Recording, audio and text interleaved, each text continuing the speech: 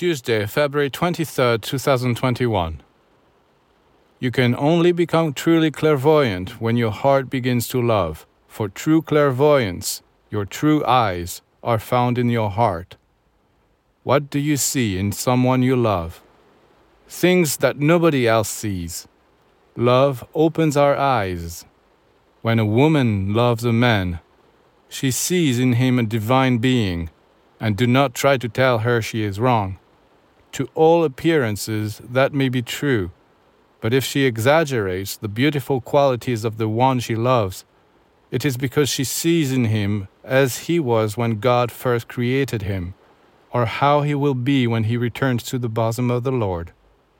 We have not yet realized to what extent love has the power to open our eyes. If you wish to become clairvoyant, you must learn to love. Like the blind man of the gospel, your heart must cry for help. Have mercy on us, O Lord.